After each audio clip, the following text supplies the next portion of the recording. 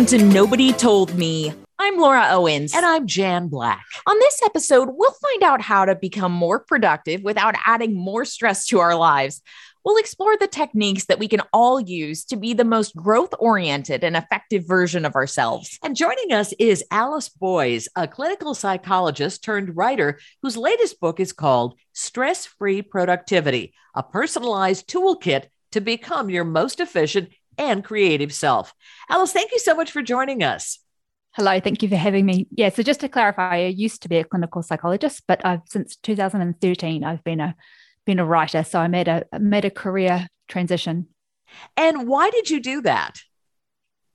It coincided with moving to America. So it kind of evolved. Like I started out blogging as a way of marketing my psychology practice in New Zealand back in 2008. So sort of really at the beginning of blogging for those kinds of things. And after I'd been blogging on my own site for a while, I started writing for Psychology Today. And then about a year into writing for Psychology Today, I got approached by two literary agents in a week and got an opportunity to do a book. And so it just kind of coincided with also making another life change where I made that switch over to writing. Why did you decide to focus on productivity? So I started out writing about anxiety. So my first book is about anxiety. And over time, I've sort of transitioned into other topics. So I started writing for Harvard Business Review, so tackling a lot of mental health topics for them. And then this book is really productivity through the lens of mental health, right? So that was a topic that was of a lot of interest, but hadn't really been tackled so much. And I've always had an interest in business, and that's not a very common interest for people in psychology. People in psychology don't tend to be interested in business, but for me, I was. So I probably would have been voted the least likely person in my class at high school or elementary school to become a psychologist, because I was very sort of interested in business and politics and those kinds of things. But so it's sort of a crossover interest for me that isn't a crossover interest for a lot of other people. Tell us more about the connection between mental health and productivity. I think that's fascinating. Yeah, so a lot of people think that I sort of write about work-life balance, and that's really not my focus. So my focus is on doing great work, right? I'm interested in what helps people do great work. And I'm interested in what helps people become more mentally healthy and do great work at the same time. So I'm interested in the strategies that improve both those things, so that there's no trade-off. So I want to help people do the most innovative work that they can do, and I want to help people improve their mental health at the same time. And luckily, there are actually lots of strategies that fall into that category that do both of those things at the same time. One of the strategies that I love is the if-then plan. That gave me a lot of worry-free, just great ideas for how we can be less anxious about the future. Can you elaborate a little bit on that? Yeah. So one of the huge concepts in the book is this idea of psychological flexibility, which is a concept developed by a professor named Todd Kashdan and his sort of research group. And part of the idea of that is the idea that rather than trying to get rid of negative emotions, you use your negative emotions to fuel your dedication to your goals, right? So an if-then plan is where if you experience a particular negative emotion, like whether it's something to do with social comparison or anxiety or guilt or regret or any of those negative emotions that come up for us in the context of work, and you plan what you're going to do then when you experience those negative emotions. So if I feel angry, angry about some sort of injustice in the work context, what would you do then? If I feel anxious, if I feel regret, what would you do then?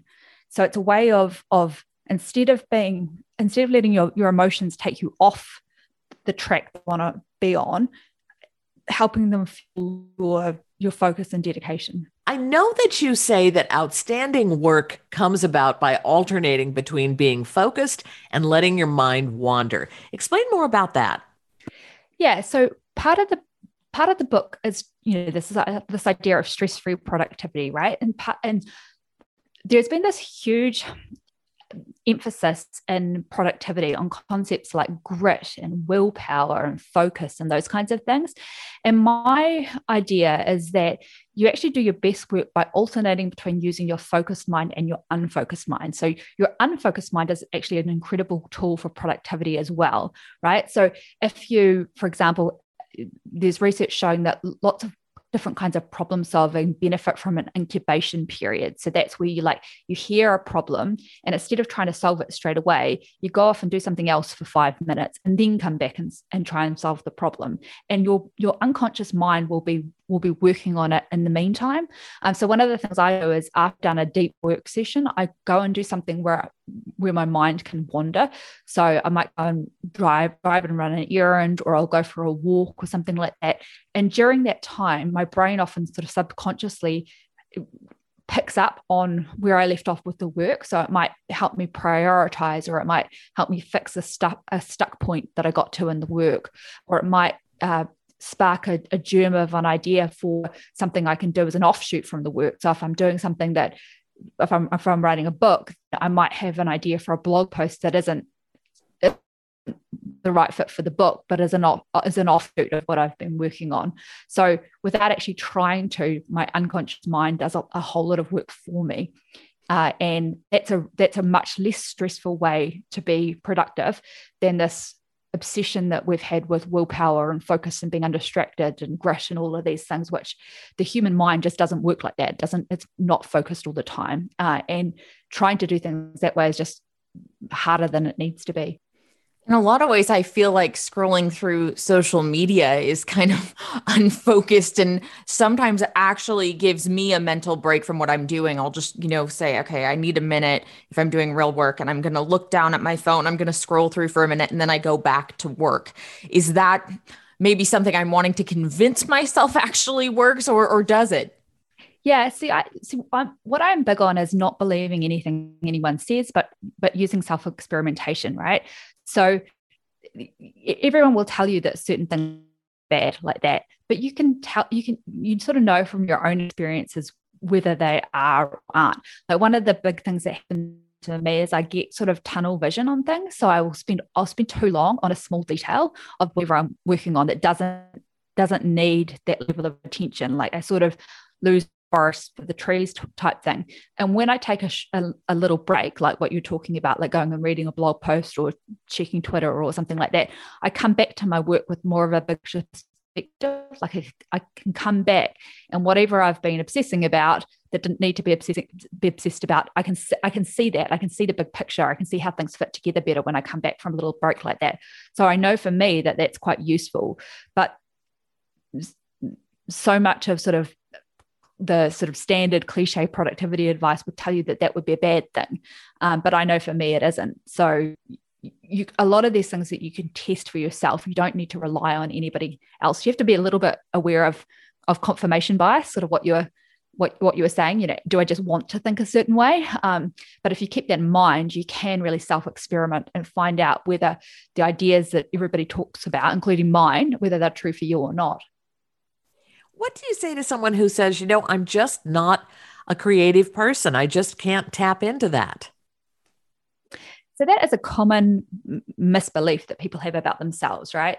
That people sort of bang on about focus and discipline, right? But and this idea that we're terrible at that. But most of us actually do pretty well at focus and discipline. Most of us file our taxes and pay our bills and hug our children and all, put a jacket on them when it's cold. We do reasonably well at focus and discipline on balance, right? There are obviously some imperfections there, but a lot of us put absolutely no effort at all into creativity and innovation, right? It's just something that is not even on our radar screens. We as kids, that was something that was part of ourselves and our lives, but it kind of gets stamped out if you don't go into a traditionally creative career.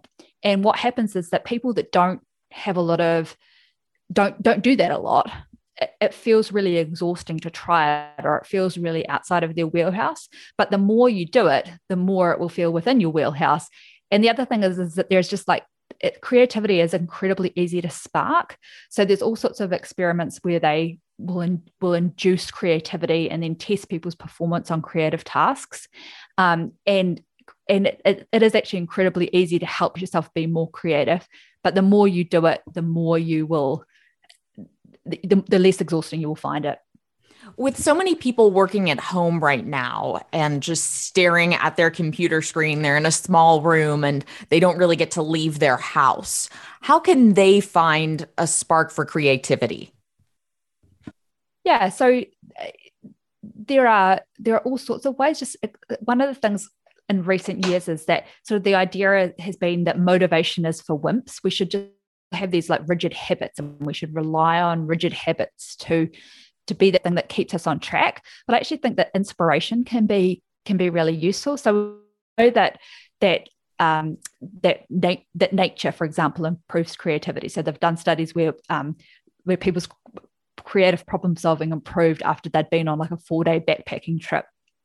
So any exposure to nature will improve your creativity somehow. So if that's something that's inspirational to you, but you can also look at whatever your inspirations are, either kind of in a specific sense or in a tonal sense. So for example, I get really inspired by stories of people being brave and stories of people thinking outside the box. So I'm homeschooling my 6-year-old at the moment, and we're learning about how electricity was invented and all of the different people and personalities involved in that, and how that happened, and how the people that were involved in that it came to make their discoveries. And that's hugely inspirational to me. That's hugely inspirational to me to think, I can try and make discoveries. I can try and do that. So tapping into your inspirations is something that I think is useful for people.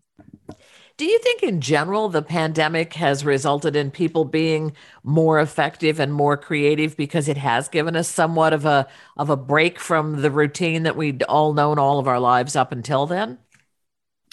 Yeah, so I think it's been a really mixed bag for people. So there is lots of evidence that changes in your routines help with creativity. So there was an incident and help with efficiency as well. There was a time kind of a long time ago where there was some sort of strike on the London Underground, and a bunch of the stations were closed, and people had to find new ways to get to work, right? So what they figured out from that was that the cost of the disruption was actually outweighed by the fact that people found these more efficient ways to get to work. So often when we have something that breaks us from our routines, it shakes things up in a good way for us. But then on the other hand, the pandemic has been incredibly stressful in lots of ways, and that's probably not especially useful for creativity. So for some people, that the stress of that, increasing things like depression, wouldn't have been useful for creativity. So I think it's been quite a mixed bag, and that's one of the things that's been really hard about the pandemic, is that in some ways we've all had the same experience, but there have been a lot of sort of winners and losers in it. So internally, some of us have loved it, and some of us have had these really stressful times. Talk to us a little bit about automation tools and how, like, the effect that they have on creativity. Because my initial thought would be, if everything's done automatically, then, you're not really thinking, even with having a calendar tool, if something's just on your calendar, you're not thinking about, hey, do I want this or not? It's just on your calendar if somebody can add it to yours online. How do these actually help us in the long run? So one of the ways that they can help with creativity is, so there's the obvious one, right? That they take out some of that tedious, repetitive work, right? That they free up a bit of mental, they take out some admin and free up some mental energy. But the way that I'm sort of more interested in is when you figure out a tool, like an automation tool, and then you think about all the different, then once you've got that tool and you use it in one way, then you'll think of like all sorts of other ways that you could use that tool. And some of them will be creative ways, right? Once you've got a tool that really works for you, then you'll think of other creative ways to use it. How effective do you think things like worry and guilt are in terms of us being productive? I mean, if I feel guilty if I don't get something done, doesn't that motivate me? Or if I worry that I won't get it done, doesn't it motivate me to be more productive? So every mental state is useful in its own way. So it's sort of an old-fashioned idea in psychology was that, you need to be happy to be productive. So there was this sort of from the 1990s onwards, there was this the field of positive psychology got started. So until that time, psychology really only studied negative emotions, and then it started studying positive emotions. And a lot of theories came out around the idea that, we had to make workplaces happy. If we wanted people to be productive, we had to keep people happy. And, you can see that in places like Google and those kinds of things that really try and have all of these things about the workplace that keep employees happy.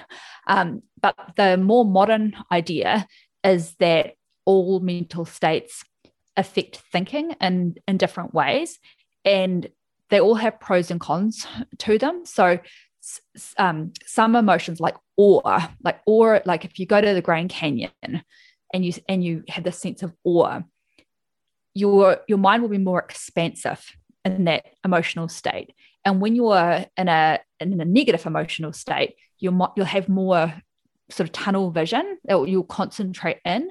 So in a general sense, positive emotions tend to be associated with broad thinking, and negative emotions tend to be associated with narrow thinking. But all of them can be kind of useful. Like sort of grief is something, for example, that encourages a lot of autobiographical thinking, and sometimes that can be useful. Like if someone dies, or you get sort of a mortality salience cue, that can get you thinking about, well, what about the meaning in your life, and that can prompt you to want to do less of the sort of moderately important or unimportant work and want to focus on things that are really meaningful. So every emotion is useful in its own way. They all affect thinking in different ways, and they all have upsides and downsides to them.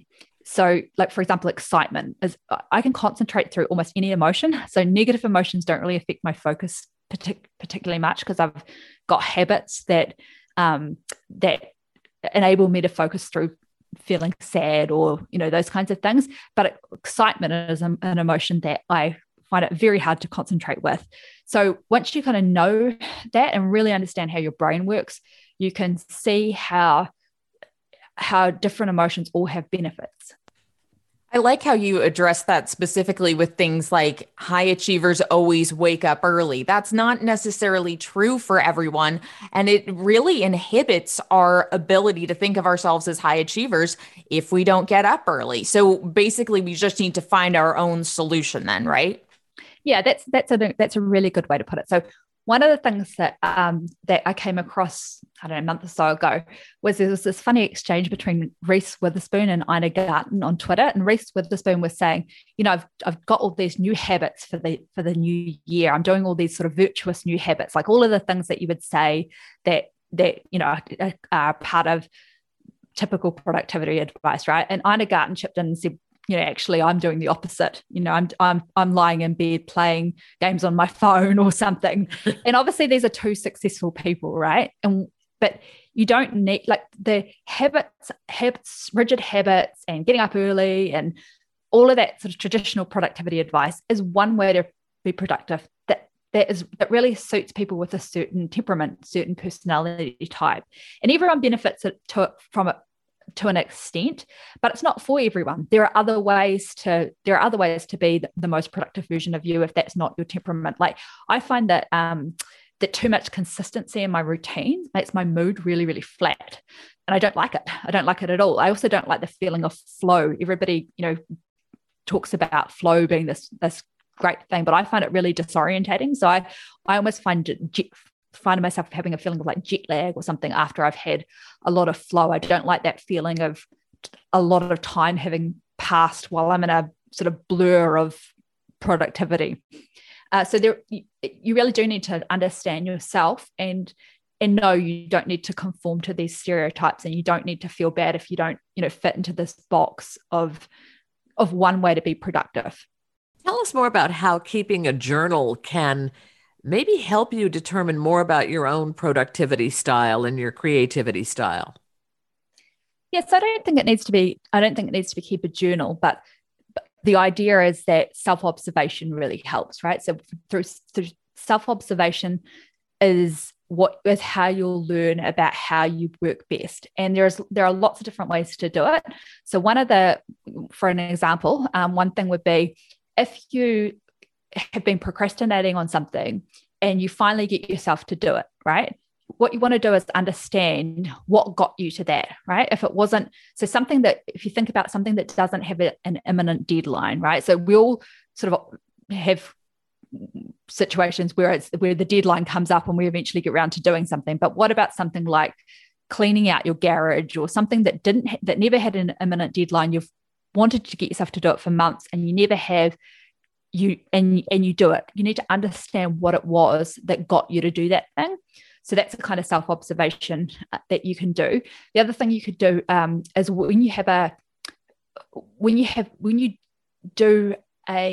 we often have routines for tasks we do often, but what's really useful is to have a routine or a system for how you approach novel tasks, right?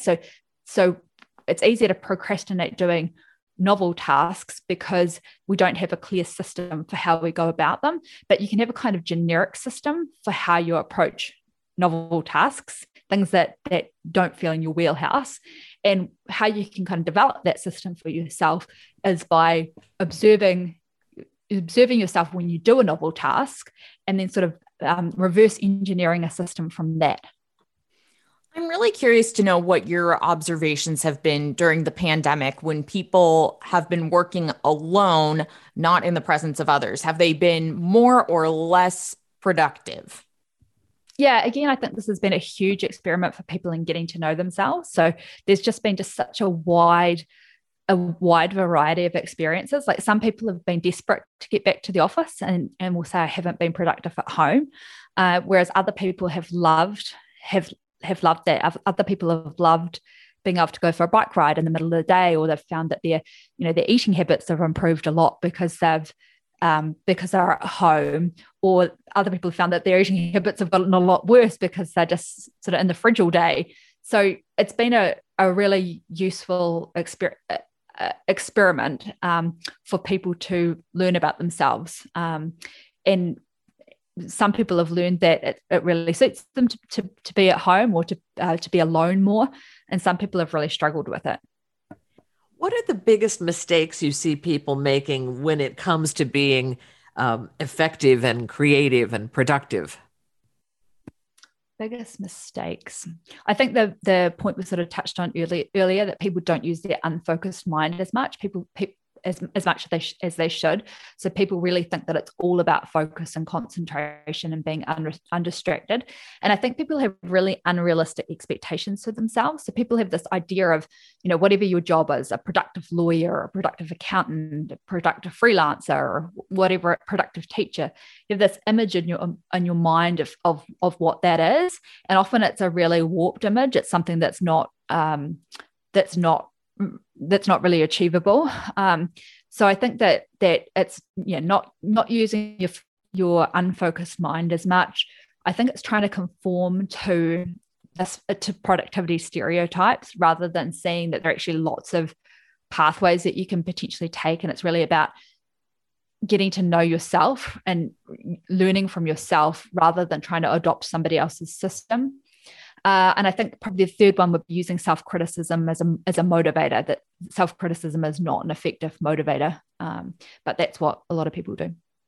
As you know, our show is called Nobody Told Me. So at the end of each show, we ask our guests, what is your nobody told me lesson? So what is it that nobody told you about how to be productive in a stress-free way? And obviously, you have a lot of these. You wrote a book about it. But what's the biggest one that you wish you'd known long ago because it would have allowed you to just enjoy your journey more? Oh, let me think. It's a lot of pressure to come up with the best thing. There are so many. I think nobody told me that my own personality could be a productive personality, that I didn't need to change who I was to be productive, that I could actually be productive through my own strengths and weaknesses. So sometimes working around your weaknesses leads to creativity. So, we've all heard that idea that constraints can lead to creativity. And in a way, who you are and what your strengths and weaknesses are, and particularly your weaknesses, are a kind of constraint. And you can, your best kind of most creative ideas that help you be productive won't be copying someone else's system. They'll be finding creative ways around your own sort of weaknesses and limitations and working with your own personality. So sort of the idea that I could be the most productive version of me by embracing who I am rather than trying to conform to anyone else's system. And Alice, how can people connect with you on social media or the internet? Yeah, so they can follow me on Instagram or follow me on Twitter. Those are a couple of the main ways. All right, and you also have a website, correct? Yeah. So my website is aliceboys.com, and there'll be some resources for the book, extra resources for the book on there.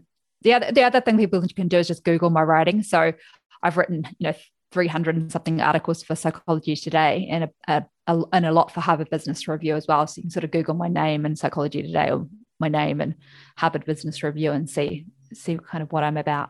Lots of wisdom. Thank you so much for imparting it to us. Really, we appreciate it. We all need it. Yeah. Again, our thanks to Alice Boyes, whose latest book is called Stress-Free Productivity, a personalized toolkit to become your most efficient and creative self. And again, her website is aliceboys.com, and that's Boyes spelled Boyes. I'm Jan Black. And I'm Laura Owens. You're listening to Nobody Told Me. Thank you so much for joining us.